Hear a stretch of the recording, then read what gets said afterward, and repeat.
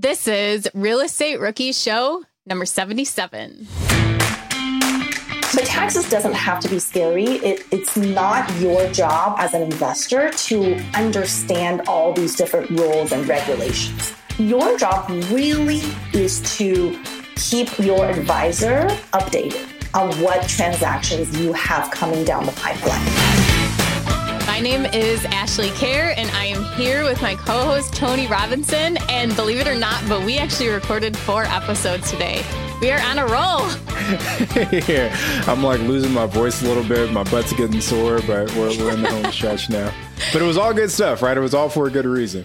I know. I can't even believe you haven't noticed yet, but I changed my shirt from the first 3 recordings. I thought for sure you would notice right away and say to me, oh, you don't want to have the same shirt on?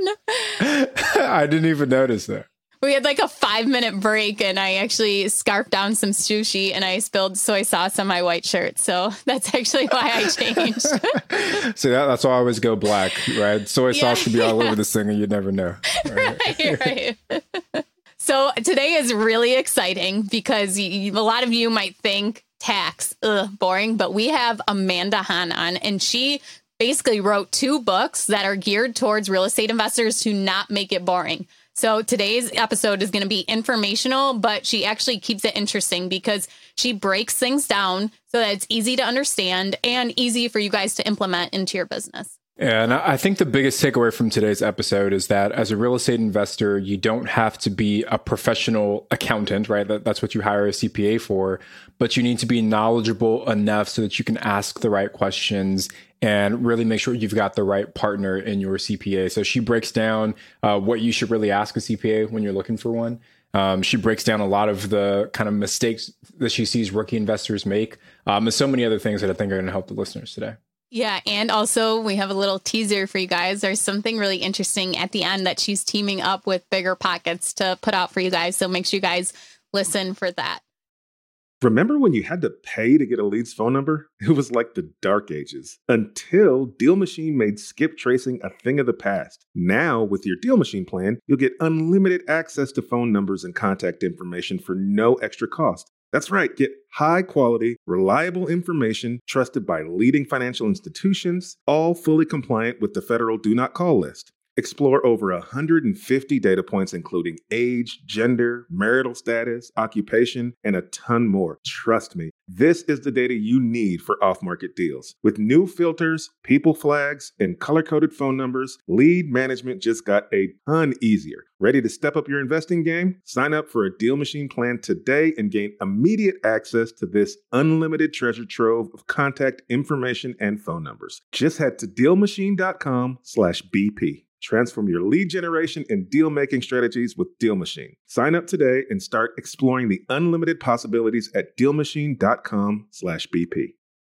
We know, and you all know, why it's super important that good tenant screening is absolutely critical to your management process. Luckily, RentRedi, the comprehensive property management software, has a new feature that makes tenant screening a complete breeze. In addition to TransUnion certified tenant screening, RentRedi now offers proof of income verification. So RentRedi's automatic tenant proof of income verification ensures an in-depth check of each applicant's financial stability and earnings. With Plaid certified tenant income and asset reports, you can see a potential tenant's income summary and total earnings by month. It's time to say goodbye to that whole gut check tenant screening and feel confident renting out your property with RentRedi. Now, RentRedi is included in your pro membership at Bigger Pockets. If you're not a pro, they're offering the 6-month plan for only $1. Visit rentredi.com. That's RentRedi.com and use the code BP Investor. That's BP, like Bigger Pockets, Investor for 6 months of RentRedi for only $1. The dream of owning a vacation home can be daunting. From finding the best guests, to the maintenance, to organizing the cleaners after every guest day. With Vacasa, they make that dream into a reality. As a full-service vacation home management company with vacation homes in key destinations across the U.S., they know a thing about how to make owning a vacation home easy and profitable. On top of proactive property maintenance visits by professional local teams, a hospitality-driven booking platform, and around-the-clock support, Vacasa earns homeowners an average of 20% more revenue from their vacation homes. Vacasa is always thinking of ways to simplify the vacation home owning experience by putting your home to work for you. If you're looking to make more from your vacation home, work with the reliable property manager, and finally have peace of mind, partner with Vacasa at vacasa.com/biggerpockets. That's vacasa.com/biggerpockets.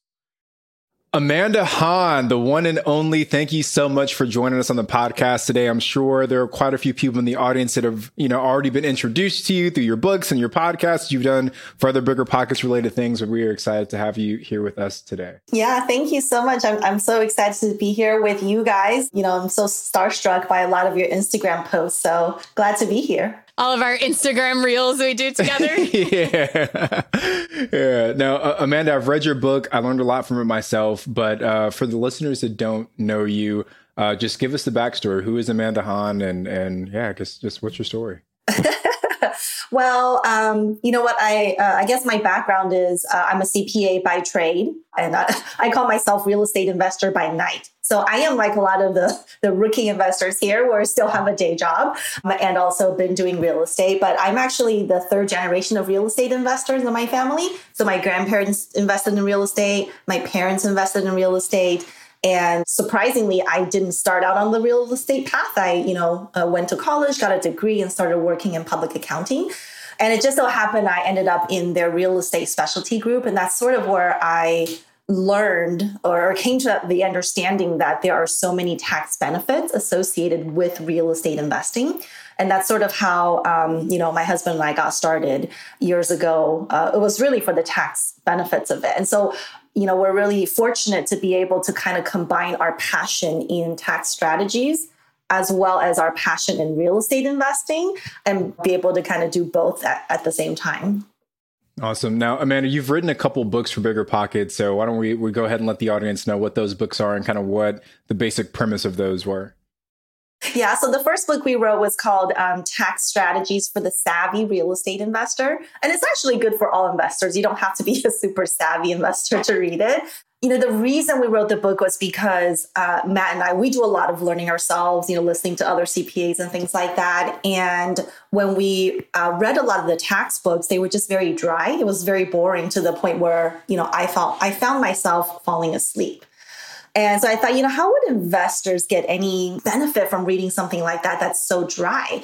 And so we set out, we thought, let's write a book using real life examples, story examples of clients that we've worked with and what worked out well and what didn't work out well. So that's sort of the premise of the book. It's not for CPAs. It's not a bunch of code sections. It's really just stories, both success and failure, or horror stories, let's say, about how you can save money when it's done correctly in terms of tax savings, and then how you can end up costing yourself a lot of unnecessary tax bill. So that's sort of the premise. And then we wrote the second book, The Advanced Tax Strategies.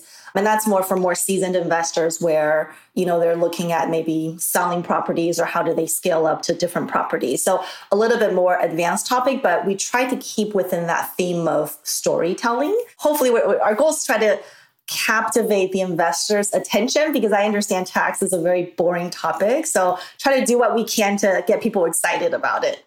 Well, I've read both the books and I love them. And I'm so glad you're on the show today so that we can pick your brain and really tailor this to rookie investors just getting started. You have such an opportunity to start learning how to save those tax benefits and having all of those advantages before you have this huge portfolio and you look back and realize on all the savings you've missed out on. So rookies, make sure you guys listen to the show and start implementing these strategies now so that when you go into next year, you have everything ready for your 2021 taxes to show.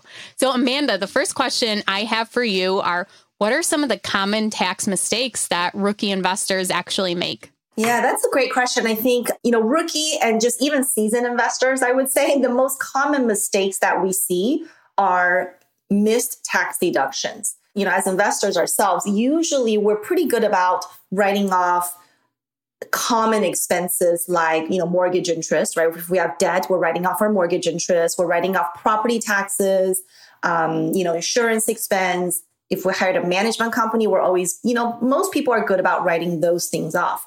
But what a lot of investors don't think to write off or maybe don't know to write off are some of these other expenses that are not property specific. So an example might be Bigger Pockets subscriptions, right? So if you're a pro member or something like that, you're buying books, maybe a tax strategies book about real estate. So oftentimes we see people miss out on those types of things.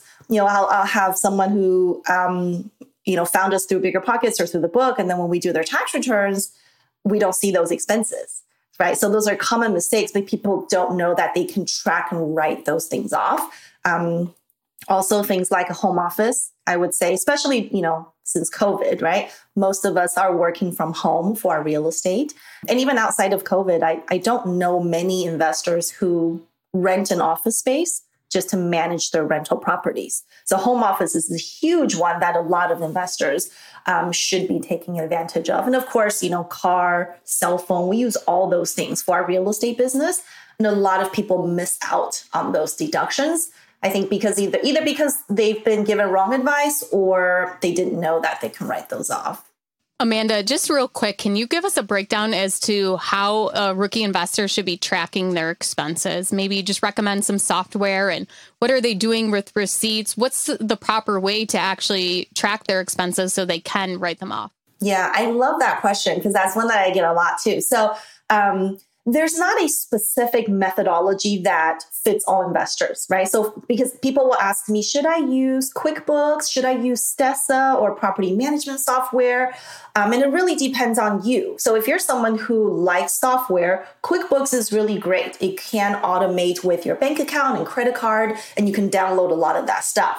But we do come across rookie investors who just don't like software, and that's perfectly fine. So if you don't like to deal with software, Excel is perfectly sufficient for you to track your income and expenses, right? As long as you're listing those things out.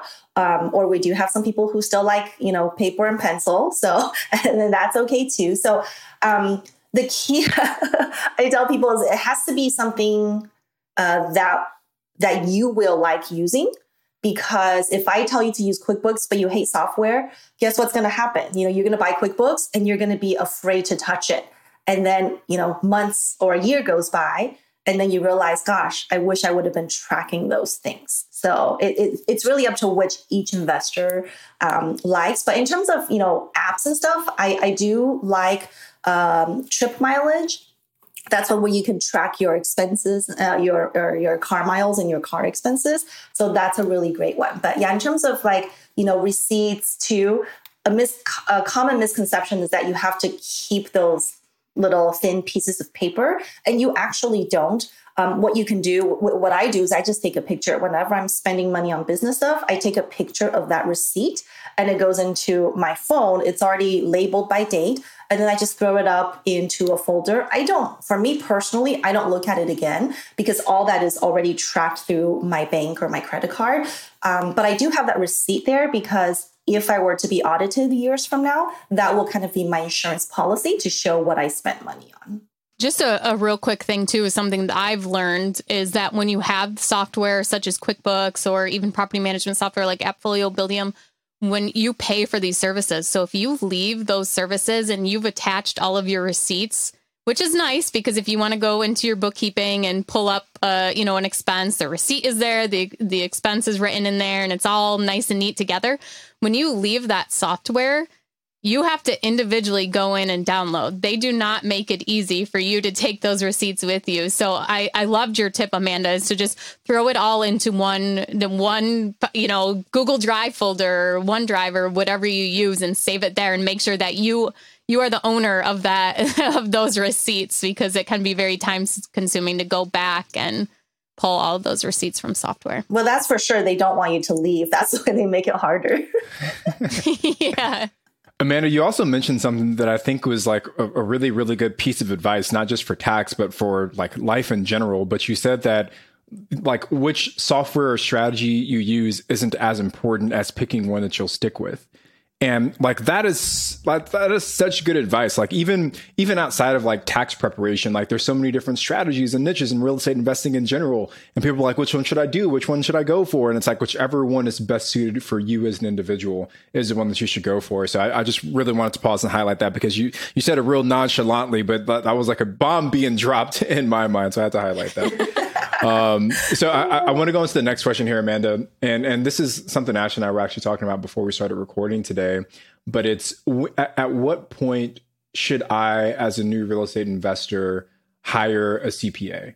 Is it before I get that first property? Is it immediately after that first property when I've gotten to 5? When does it make sense to engage with someone like yourself?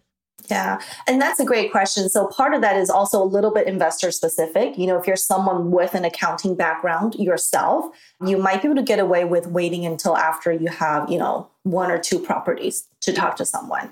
Generally, I do recommend interviewing CPAs when you're ready to make that first acquisition. So if you're still thinking, should I do this? Should I do a BRRRR? Should I do a house hack? Maybe it's a little bit premature to start looking for CPAs.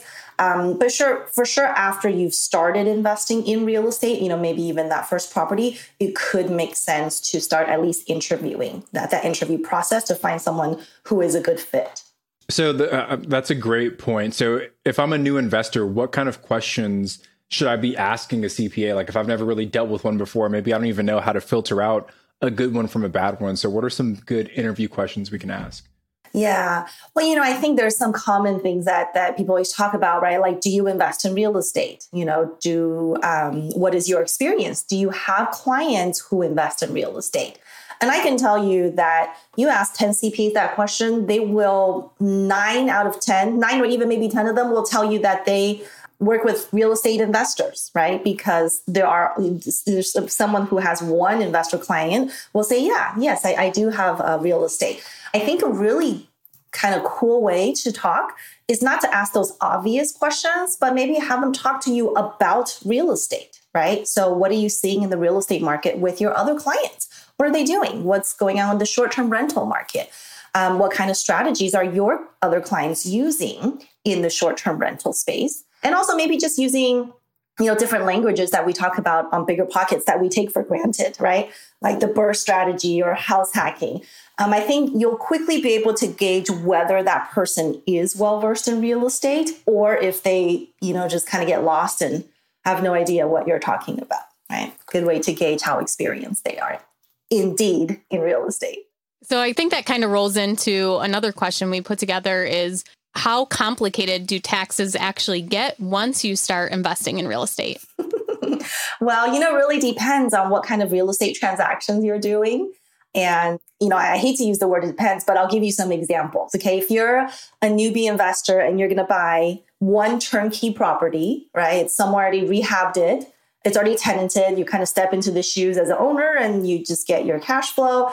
That's fairly simple, because there's not a lot of expenses. They're pretty much recurring. And so it might not be very complicated when you do tax returns either. As another example, if you are someone who is doing the BRRRR strategy, right? That might be something a little bit more complex because you're making a lot of improvements to the property. So you'll want to, be working with a CPA or a tax advisor to know, how am I treating these? What can I write off for faster depreciation, or can I write them off immediately? Or even if you're someone who's house hacking, a lot of newbie investors start with the house hacking side of things. Those can get very, very complicated. And I say that from experience in terms of the tax side. I have one rent, my home, I rent out 2 rooms, and partway during the year, the roommate moves out and now it's a short-term rental. So there's all these different tax treatments of, gosh, well, that was just your home, but now we have to split it into 3 or maybe you even have a home office for one of the rooms, right? So now it's one property, 4 different treatments, and it could get complicated. So and you can see that's very different than one turnkey property where everything's sort of already done for you. For that example right there, using a home office or renting out one room, how does someone go about as to, tracking and proving that room was used as that? Do you have to take measurements of the room and divide that by the square footage of your house? How does that all work? Because I think that's a common investing strategy that people miss out on and aren't very sure as to how to actually do it. And it seems like a little bit of work to put into it to actually prove that you're using it as a home office. Yeah, sure. That's a great question. And so you're right. There's 2 different methods. You can measure the square footage of your office versus the square footage of the entire home. Or you can look at number of rooms. So number of rooms as an office versus total number of rooms for the whole house. And so in both of those, you come up with a percentage, a ratio, and whichever one is the higher percentage is the one that you can use for your home office deduction. So, for example, if using one method, 25% of my house is a home office, you're going to get a larger tax write-off than if only 10% of your house, right? Because then you can write off higher percentage of your utilities and, cleaning fees and all that good stuff. When does that ever happen? They let you use the higher percentage to I know, right? Off. It's rarely the case, but that is true for home office. Yeah. I never thought about it that way, but you're right. That is yeah. So yes, it is a little bit of time to kind of measure out the square footage of your home office. I think most of us know the square footage of our home already, right? So that, if you bought it or you're renting, you know that you have it already. So, and it is one time you measure it and you get to utilize it every year until you actually move. So it is a huge benefit. I think I still hear from a lot of investors where their CPA or their tax person tells them not to take the home office because it will be audited. And I think that kind of advice is a real disservice to real estate investors, because the IRS has changed their position on that many, many years ago. And they are of the understanding that, if you have a legitimate home office, a lot of us are using it correctly in that manner. So, and even for people who are renting, if we have rookie investors who don't own their home, they're just renting an apartment, you can claim your home office and write off part of the rent that you're paying to your landlord as well. So that's also one that we see missed from time to time. Now, Amanda, one additional question for me, and this is kind of taking a step back to look at like the bigger relationship between the CPA and the real estate investor. But outside of your CPA doing your taxes or helping you with your taxes at the end of the year, what else should I as a real estate investor be expecting from a solid CPA? That's a great question, because there's two different things, right? That what you're talking about is maybe tax planning. During the year, what should I be doing? How should I be tracking my home office? How should I be tracking my improvements? And that's what we consider proactive planning. So that's when you contact your CPA to let them know, hey, here's some things I'm planning on doing. What should I do? Should I have an LLC? Should I have a corporation? How should I pay for this large investment I'm making? And that's very different than meeting with your tax person in February or April and saying, hey, here's all my tax documents, go ahead and file the tax return. And I think most investors, if they have a CPA, they're doing that second part, which is, okay, here are my documents, help me save taxes. And the reality is that for a lot of the things, that's a little bit too late because the year has already gone by. And either you already tracked those expenses or you didn't. And you're in a situation where you have to sort of guess what you spent money on, or maybe even lie, right? Which is something that none of us want to do. And so it's very important to make sure you are being proactive with your CPA or your tax advisor during the year. And I always want to harp the point that, because I know a lot of people are scared of taxes, or they just don't like taxes, don't want to hear about it, don't want to read about it. But taxes doesn't have to be scary. It's not your job as an investor to understand all these different rules and regulations. Your job really is to keep your advisor updated on what transactions you have coming down the pipeline, right? I'm buying some short-term rentals. I am maybe selling this property on Main Street. And with one statement, a simple statement like that, if you're working with a good advisor, they can help you strategize and say, oh, short-term rentals, have you thought about what kind of furniture you're buying? How can we write them off? How are you going to pay for those? Or, hey, you're selling a property. What is it going to sell for? Are you going to have a seller finance it or something like that? So from those conversations is where your tax advisor can think more strategically and help you plan. I think one thing is like, how do you know if you're working with someone strategic currently? One way is to ask yourself, what is my plan? What is my plan to save taxes right now? Do I know how to track my expenses? Do I know whether I'll be able to maximize my write-offs with real estate professional or short-term rentals, right? If the answer is yes, great. That means, you have someone great on your team. If the answer is no, then you might want to, start interviewing people and trying to figure out who would be a good fit for your team. So, Amanda, I just want to recap what you said here to make sure that we've got it the right way for the listeners. But there's two types of relationships that you can have with your CPA. One is a transactional relationship that's, just here's everything, let's file the taxes. The other is a more strategic relationship, which is saying, how do we plan for the future to make sure that we're being proactive in reducing our tax burden? Yeah, exactly. During the year, right? The proactive planning happens during the year before you implement these purchase, sale, refinance transactions on your rentals. Sometimes your CPA that's planning for you is the same person or firm that's doing the tax filing, right? Which is great. Other times it might be two different people. There are more firms now that are focused on the planning side. And that's not the end of the world, because if you've done the planning, right, meaning if you've captured your expenses, you've implemented the transactions the correct way during the year, then odds are, regardless of who's filing your tax return, the results should be pretty similar because you've kind of done that pre-work to make sure you're doing everything correctly in the right steps. So, Amanda, I want to know, what are some of the tax advantages for the different real estate strategies? So, I do mostly buy and hold investing. Tony is short-term rentals. For example, what are the advantages of doing a short-term rental that maybe you don't get for a long-term buy and hold investor? Oh, wow. Well, I would say, first off, both of those are really great, right? Long-term rentals and also short-term rentals are great because we get the benefit of depreciation, right? And so, depreciation as in the ability to write off part of the purchase price of our building, regardless of whether the property value actually goes up or down in value. And I think that's really, really huge because especially for rookie investors, an example might be if you buy a property, let's say you buy a $100,000 property and you put 10% down, right? So $10,000 down. But for that property using depreciation, and right now we have bonus depreciation, you might be able to get a tax write-off of anywhere from $15,000 to even $30,000, right? If we assume the building is $100,000. So your tax write-off might even be higher than what your down payment is, which is really huge. And you can do that for both short-term and long-term rentals. Amanda, can you just break down what depreciation is and even bonus depreciation for our rookies? Just kind of explain, what it is and how it's a benefit to real estate investors.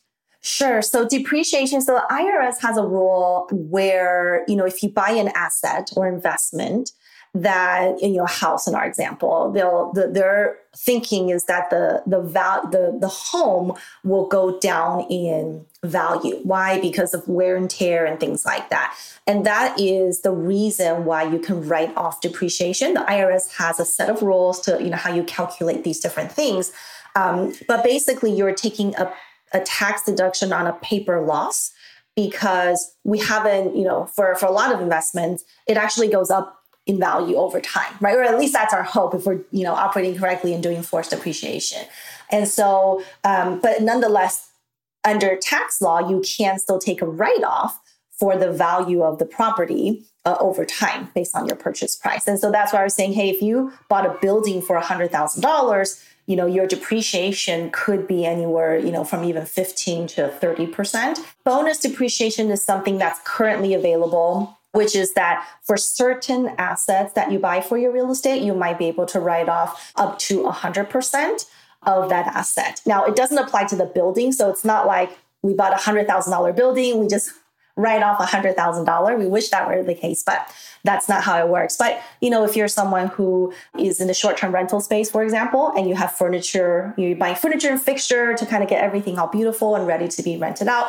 Those are things that are eligible for 100% bonus depreciation, which means if you spent $15,000, $20,000 on all that, you might be able to write off the whole thing in the year that you purchased it. Yeah, here's a little example for rookies. So you have your first property, say you have rental income of $10,000 and you have your expenses of $5,000. So you have your water bill, you have your lawn maintenance, you have your property management fee, all of that. So you have a $5,000 profit.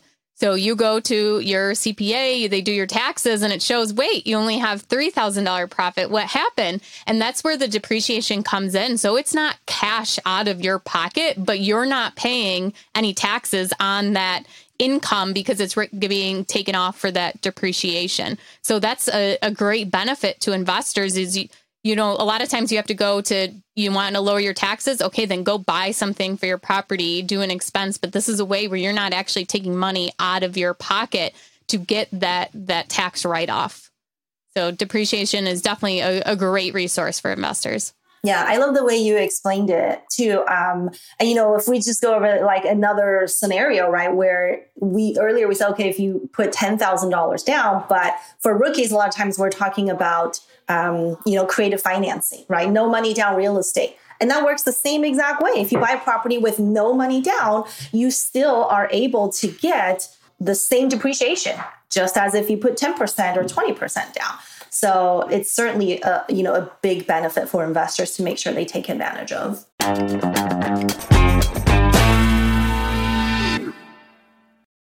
We know, and you all know, why it's super important that good tenant screening is absolutely critical to your management process. Luckily, RentRedi, the comprehensive property management software, has a new feature that makes tenant screening a complete breeze. In addition to TransUnion certified tenant screening, RentRedi now offers proof of income verification. So RentRedi's automatic tenant proof of income verification ensures an in-depth check of each applicant's financial stability and earnings. With Plaid certified tenant income and asset reports, you can see a potential tenant's income summary and total earnings by month. It's time to say goodbye to that whole gut check tenant screening and feel confident renting out your property with RentRedi. Now, RentRedi is included in your pro membership at BiggerPockets. If you're not a pro, they're offering the 6-month plan for only $1. Visit rentredi.com. That's RentRedi.com and use the code BP Investor. That's BP, like BiggerPockets, Investor for 6 months of RentRedi for only $1. Whether you need to buy or sell, or you're just obsessed with looking at homes for sale, Redfin's got you covered. Redfin updates their listings every 2 minutes to help you see new homes first. And they give you personalized recommendations based on the homes you like, so you can find the home that's just right for you, whether that's a cabin, a Craftsman, or a castle. With the top-rated Redfin app, you can favorite homes, share listings with others, and schedule tours, even the same day, with a local Redfin agent who can help guide you through the whole home buying process. And if you're looking to sell, Redfin agents have the experience to help get you the best price possible for your home. That's because they sell twice as many homes as other agents. With a listing fee as low as 1%, Redfin's fees are half of what others often charge, which means you'll have more money to put towards what matters most to you, like your next home. In fact, last year, Redfin saved home sellers $127 million. No matter where you are in your real estate journey, Redfin can help. Download the Redfin app to get started today.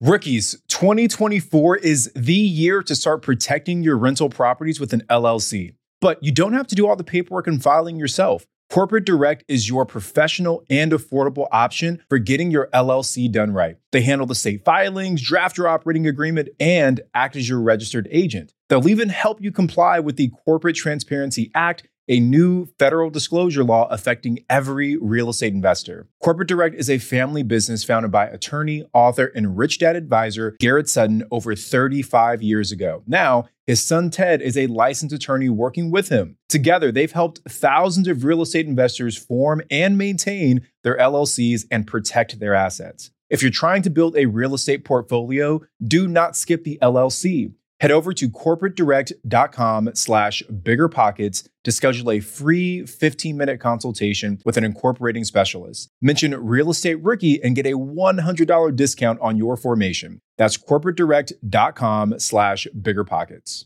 So another question for me, Amanda, is what are some fatal entity mistakes that you see newbie real estate investors make?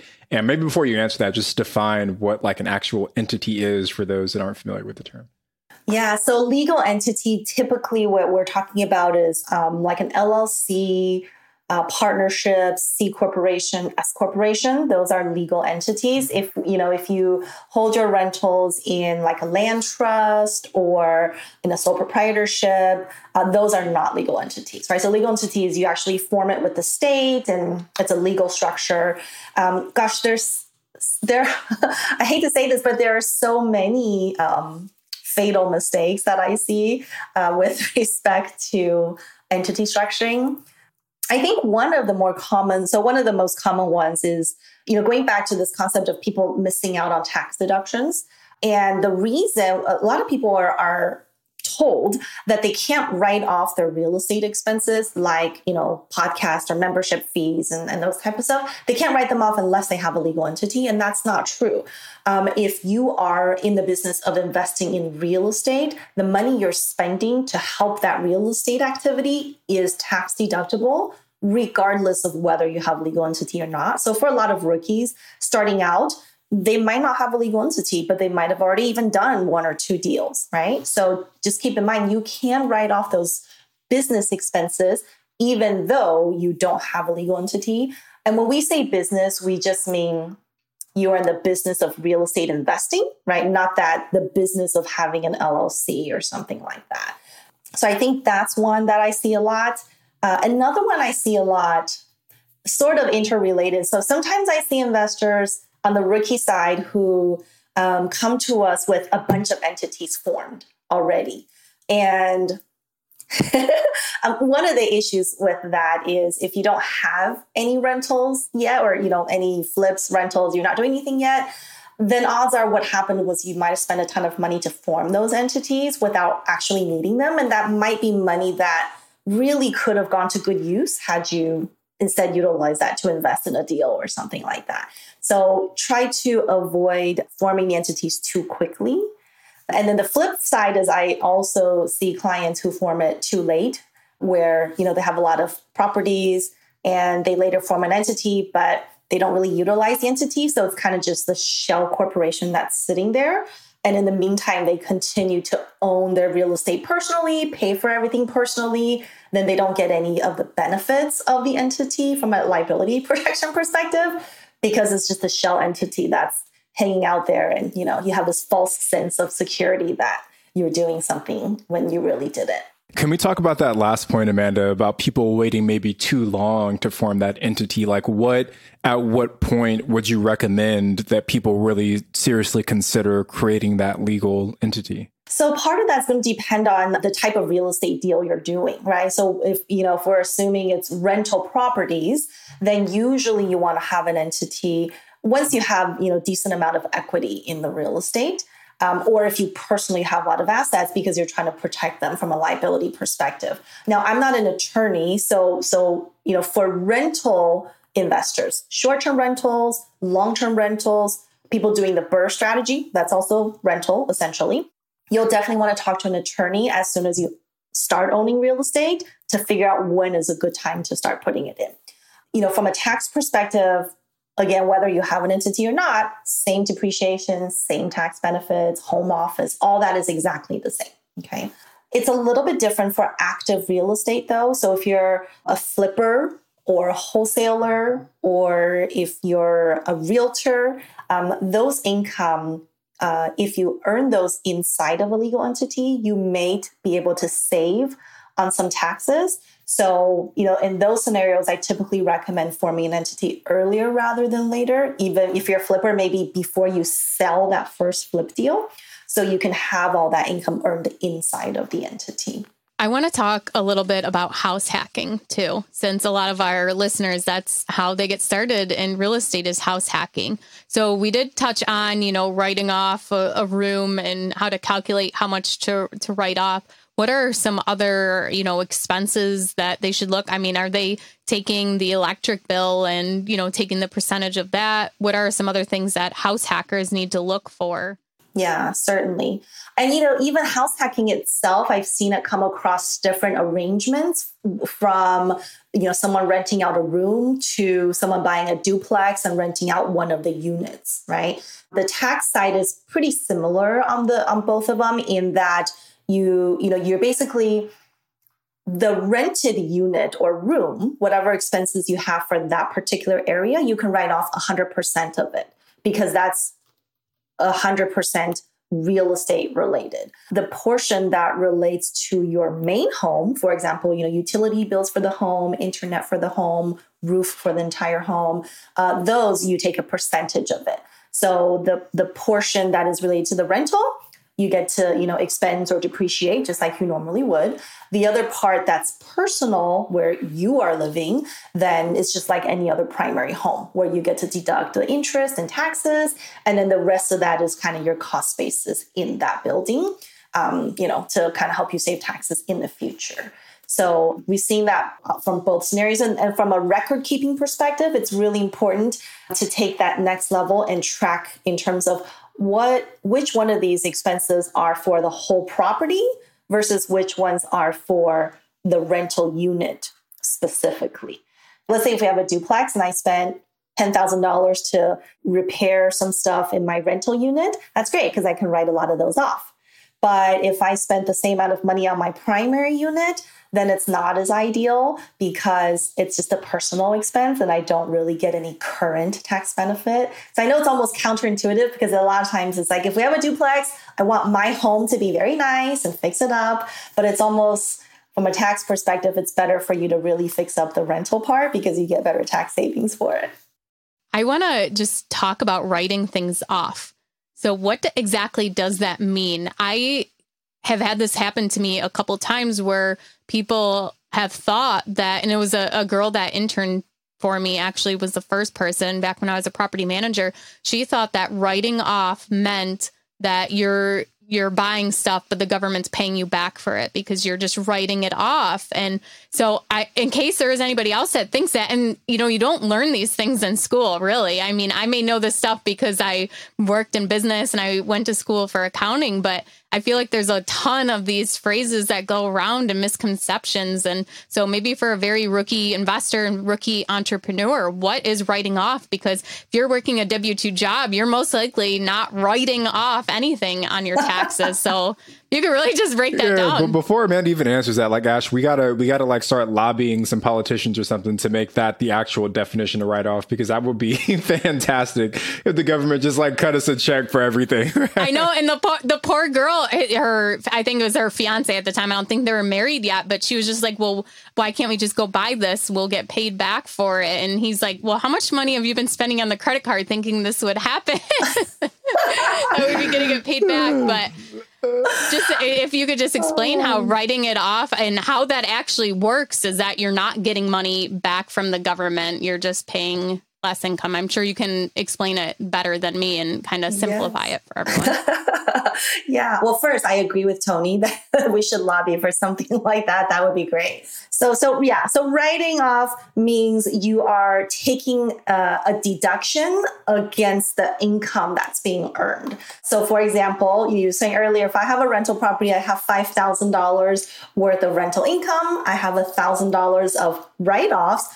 Now I have $4,000 worth of rental income. And so, depending on your tax rate. So if you're someone in the, 10% tax rate, then you're going to pay like $400 in taxes. That's the savings is based on your tax rate. So, the higher your tax rate is, the more the actual tax savings you get. The lower your tax savings is, the lower your tax, the lower the rate, the lower the tax savings. So it's not a dollar for dollar. What they're looking at is maybe like, there are some tax credits, where, I spend $1 and I get $1 in credit, but that doesn't work. It doesn't necessarily work the same way in terms of write-offs.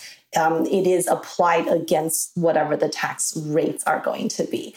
Oh, that's a really great point, because sometimes people will say, hey, what should I buy to get tax savings? I want to write off as much as possible because I can save on taxes. And that's never a great starting point, because, your tax rate is never 100%. So, if you're spending $100 and even if you're a 50% tax bracket, you're going to save $50 in taxes. So we only want to spend money on things that will help grow our real estate that are needed. We don't ever want to spend money just for the sake of tax write-offs. And just from an investor point of view, too, is the lower your income is, so the more stuff that you write off, it will be harder to get a loan, too, going forward, because banks want to see that your rentals are profitable and that you're not losing money. So also keep that in mind, too, if you really are scavenging to pay no income tax at all and trying to find every single thing to write off, that can, hurt you, too, in a sense, when getting a loan. Yeah, and that's a great question because, yes, that is a common issue that we see with investors, especially for more the rookie investors starting out, maybe don't have a huge rental portfolio yet. One recommendation I would say is make sure you're working strategically with a lender as well. So a good lender is someone great to have on your team because a good lender who works with investors will know how to explain your tax return to their underwriters. So write-offs are not created equally, right? So a lot of times, we might be writing off things like depreciation. So a lender will be able to explain to the underwriter, hey, this is not money that, Ashley is spending. This is a paper write-off. Or car expense and home office. These are things that we have anyway. So they maybe should not count against you or against your income when you're applying for loans, right? So there's differences in terms of how to write them off and what you write off that might be able to get you the tax savings and not hurt you as much on the loan side. That's a great point because when I worked for another investor, I would do all of his financing. And I remember going after a loan on a big multifamily property, and there was a lot of remodeling that was done throughout the units. And, the bank didn't take that into consideration because it was a one-time expense or replacing the roof, the CapEx expenses. Sometimes you can do, where you can section 179. Yeah. Bonus depreciation. Equipment or something. Yeah. Right. Yeah. So different ways you can write out, but they wouldn't count any of that because it was a one, it's not like it's a continuous expense every single year. It was a one-time deal. Exactly. It's just, a lot of times you get to the same answer, where you're still writing it off. It just shows up on a different form and then the lenders won't count it against you. So definitely some planning room there as well. So the next question I have, Amanda, right? The majority of my portfolio is in short-term rentals. And, I've heard that there are some additional benefits to owning a short-term rental that you don't necessarily see with a traditional long-term. So I'm curious if you could highlight, if any, what those benefits might be to owning and operating a short-term rental. We're seeing so many investors now go in the short-term rental space because I think cash flow is always good and it's just gotten better in the last year because of COVID. And, we expect that to continue. So such an exciting time. I think if I had additional time, that's what I would probably want to get into next. So I have to come to you for advice on that. But in terms of taxes, besides the furniture and fixtures, right, we're talking about as a short-term rental operator, we're, including those in the property. A lot of those are eligible for bonus depreciation, which means you can write them off immediately under current rule. So that's one huge benefit. In the rental space, there's a rule called the passive activity loss rule. And that's what we can talk for 8 hours about. But just in general, it means that, if you're someone whose income is over $150,000, okay, to the extent you have losses on your rentals. And I don't mean losing money. I just mean you've created a loss because, you've done all this depreciation and home office and, all these write-offs. And so if you've created a loss, you cannot use that loss to offset taxes from your W-2 income unless if you're a real estate professional. And so there's a lot of rules around, well, what is a real estate professional, which we talk about, in the book. But effectively, being a real estate professional means that you have to spend more time in real estate than your job. Right. So for you, Tony, if you're working 2,000 hours, 4,000 hours at Bigger Pockets, then you have to spend more time in your short-term rentals to be a real estate professional and use those losses from the long-term rentals to reduce taxes from your job. Those rules are a little bit modified for short-term rental properties. So for people who own short-term rentals, you don't necessarily have to be a real estate professional, and you might be able to use any of those created losses from the short-term rentals to offset taxes from W-2 income. And the requirements for short-term rentals that you meet what they call material participation. And so usually there are 7 tests for that, but the 2 most common ones we see are that one, you personally are spending at least 500 hours in your short-term rentals. Okay. So if you're working, again, 2,000 hours at Bigger Pockets, but you're spending at least 500 hours in your short-term rentals, then you can use the short-term rental losses to offset taxes on the W-2 side. So bonus depreciation, cost segregation, all that fun stuff comes into play. If you can't meet the 500 hours mark, then the other one is the 100-hour rule. So it sounds like it's easier. but it's actually a little bit harder. And so in that scenario, it means that, you, Tony, are spending at least 100 hours in your short-term rentals, but no one else is spending more time than you. Okay. And that no one else includes your partners, the cleaning crew, the property management. So other people that's working in that short-term rental. So if you can meet that rule, then you also might be able to use those losses to offset taxes on the W-2 side. That rule we typically see people use for investors who self-manage the rentals. Because odds are if you have property managers and people that are doing the cleaning and all that, oftentimes they're spending more time than you on that, on the investment side. Well, Amanda, thank you so much. I was saying that's just real quick. That's a huge one because we have a lot of clients who are still working full time because not everybody can afford to quit working and do real estate, right? And that's where this huge loophole comes in. That, hey, you got a couple local short-term rentals that you're managing or that you're running, then, there could be some huge benefits to and not have to worry about quitting your job to do real estate full time. Well, Amanda, thank you so much for all of this knowledge, but you do know you're on the Rookie Show, so we do have to ask you one question. We have to know, what is a rookie deal that you've done? If you could just share one of those deals, one of your first deals that you did with us. Oh my gosh. Should I share a good one or a bad one? I've done a couple rookie deals. To share a bad one with us. People usually go for the good. Let's hear a bad one. Okay. I'll give you both. They're pretty short. So I'll start with the bad and we'll finish on the good.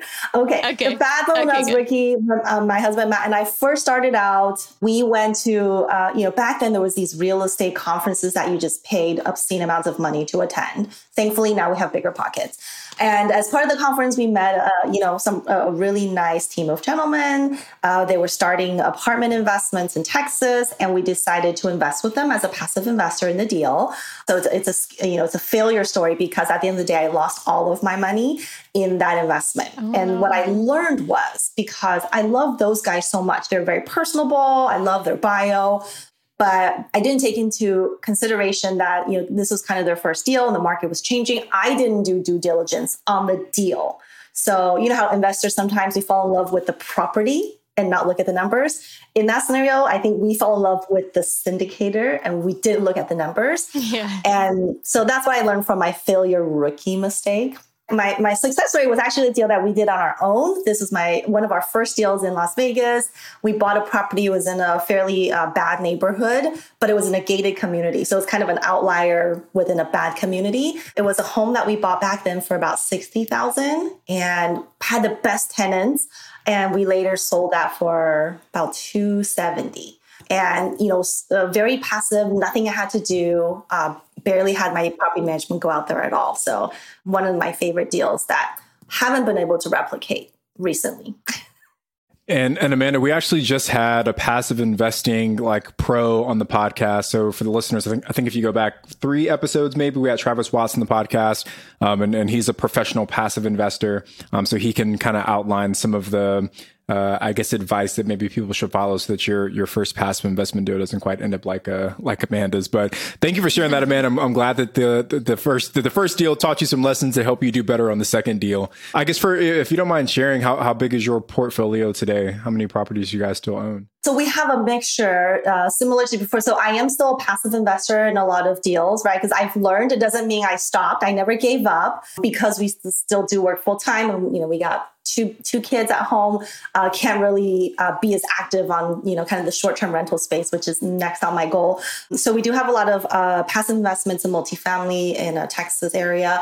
And then the ones that we are more actively involved are mostly in Las Vegas, which is where I'm from originally. So a couple single family homes, as well as some condos as well. So, those are the ones that I'm more emotionally connected with because I actually self-manage some of those.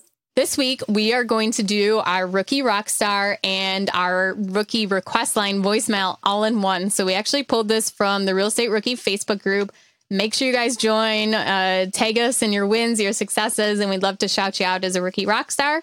So this Rookie Rockstar has a win and has a question about, is this actually going to be a win? So today's question is from Natalie Wynn. And her question is, I am in contract for my first out-of-state property in Clearwater, Florida. It's a duplex, long-term tenant, occupied for another year. Purchase price $267,000 with $2,300 monthly income. I just found out about the property being in a flood zone and requiring flood insurance. Not to mention, it already has high insurance premiums out there, really cutting into my cash on cash. Over $6,000 a year for insurance only. Inspection is scheduled for tomorrow. Doing the math, this could leave me with as little as 2% cash on cash after all said and done. I would appreciate any advice. Thanks.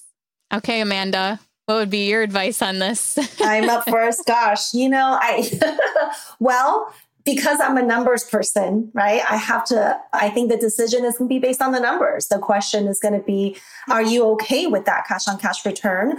And if not, are there similar properties you can get under contract that are in the similar area where it might not be in a flood zone?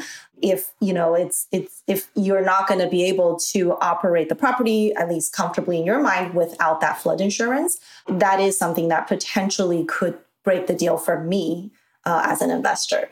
Strictly looking at the numbers. Now that's great advice, Amanda. And I want to chime in just a little bit because I had a similar situation with one of my investment properties. We bought a long-term rental in Louisiana that ended up being in a flood zone also.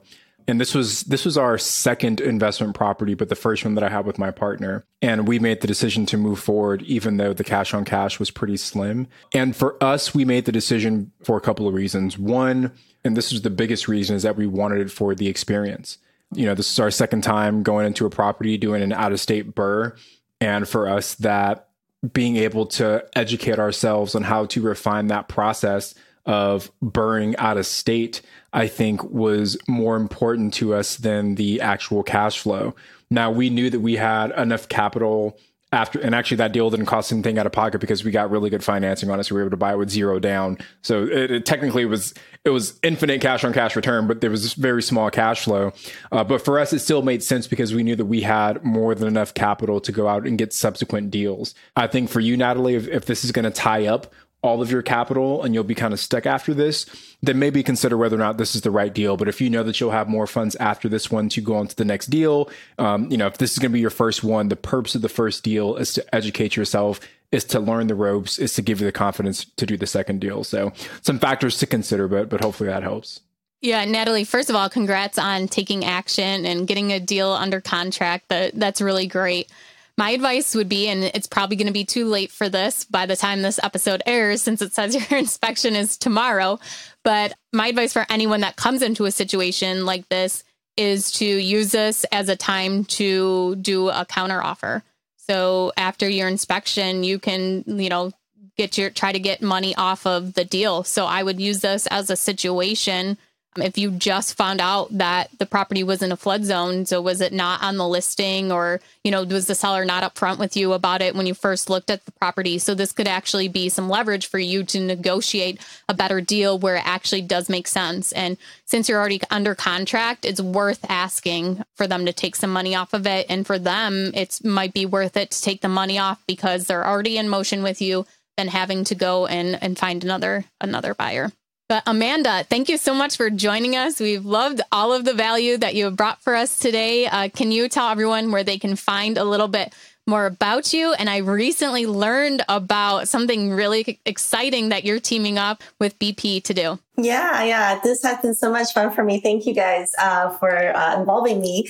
And people can find me. Our company website is www.keystonecpa.com. And of course, we have the Bigger Pockets books that I encourage people to read if they haven't already.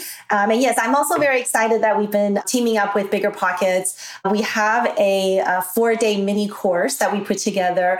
Really, it's designed for more of the rookie investors who are starting out and talking about what are some common mistakes to avoid.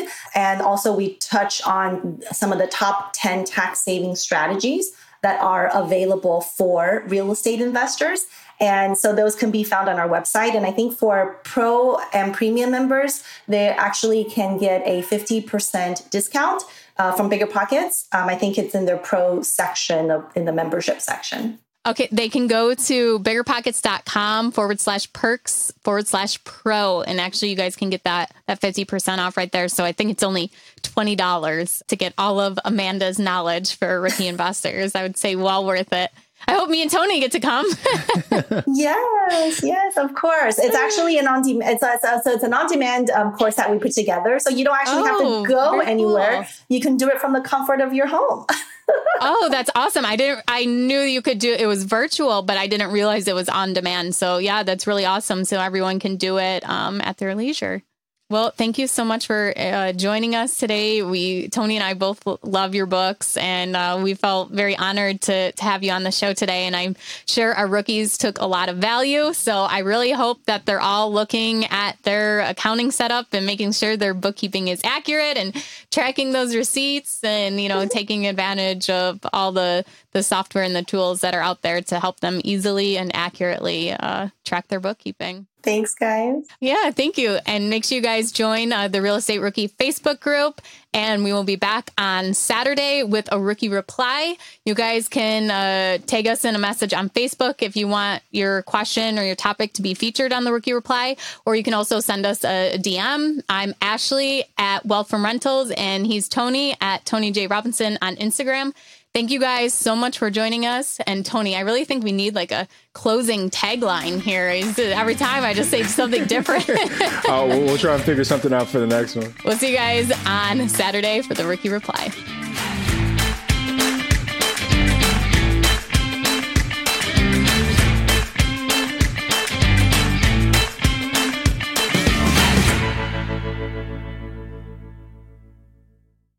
The market is changing and finding your way can be tricky. Rates shift, headlines whirl, but your goal hasn't changed. You want financial freedom. And the best investors know it's not about timing the market, it's about time in the market. If you're ready to get into the real estate investing game or take your game to the next level, finding an investor-friendly agent is your next step. With BiggerPockets Agent Finder, you can find the right agent in minutes. Just head to biggerpockets.com/deals. Enter a few details about what and where you want to buy, and boom, instantly match with an investor-friendly agent who fits the bill. These local market experts can help you navigate the neighborhoods, analyze the numbers, and take action with confidence once and for all. There's free resources only available at biggerpockets.com/deals. Get an agent, get the deal, and get closer to financial freedom at biggerpockets.com/deals. That's biggerpockets.com/deals to find your investor-friendly agent today. The content of this podcast is for informational purposes only. Past performance is not indicative of future results, and all host and participant opinions are their own. Investment in any asset, real estate included, involves risk. Use your best judgment and consult with qualified advisors before investing. Only risk capital you can afford to lose. BiggerPockets LLC disclaims all liability for direct, indirect, consequential, or other damages arising from reliance upon information presented in this podcast.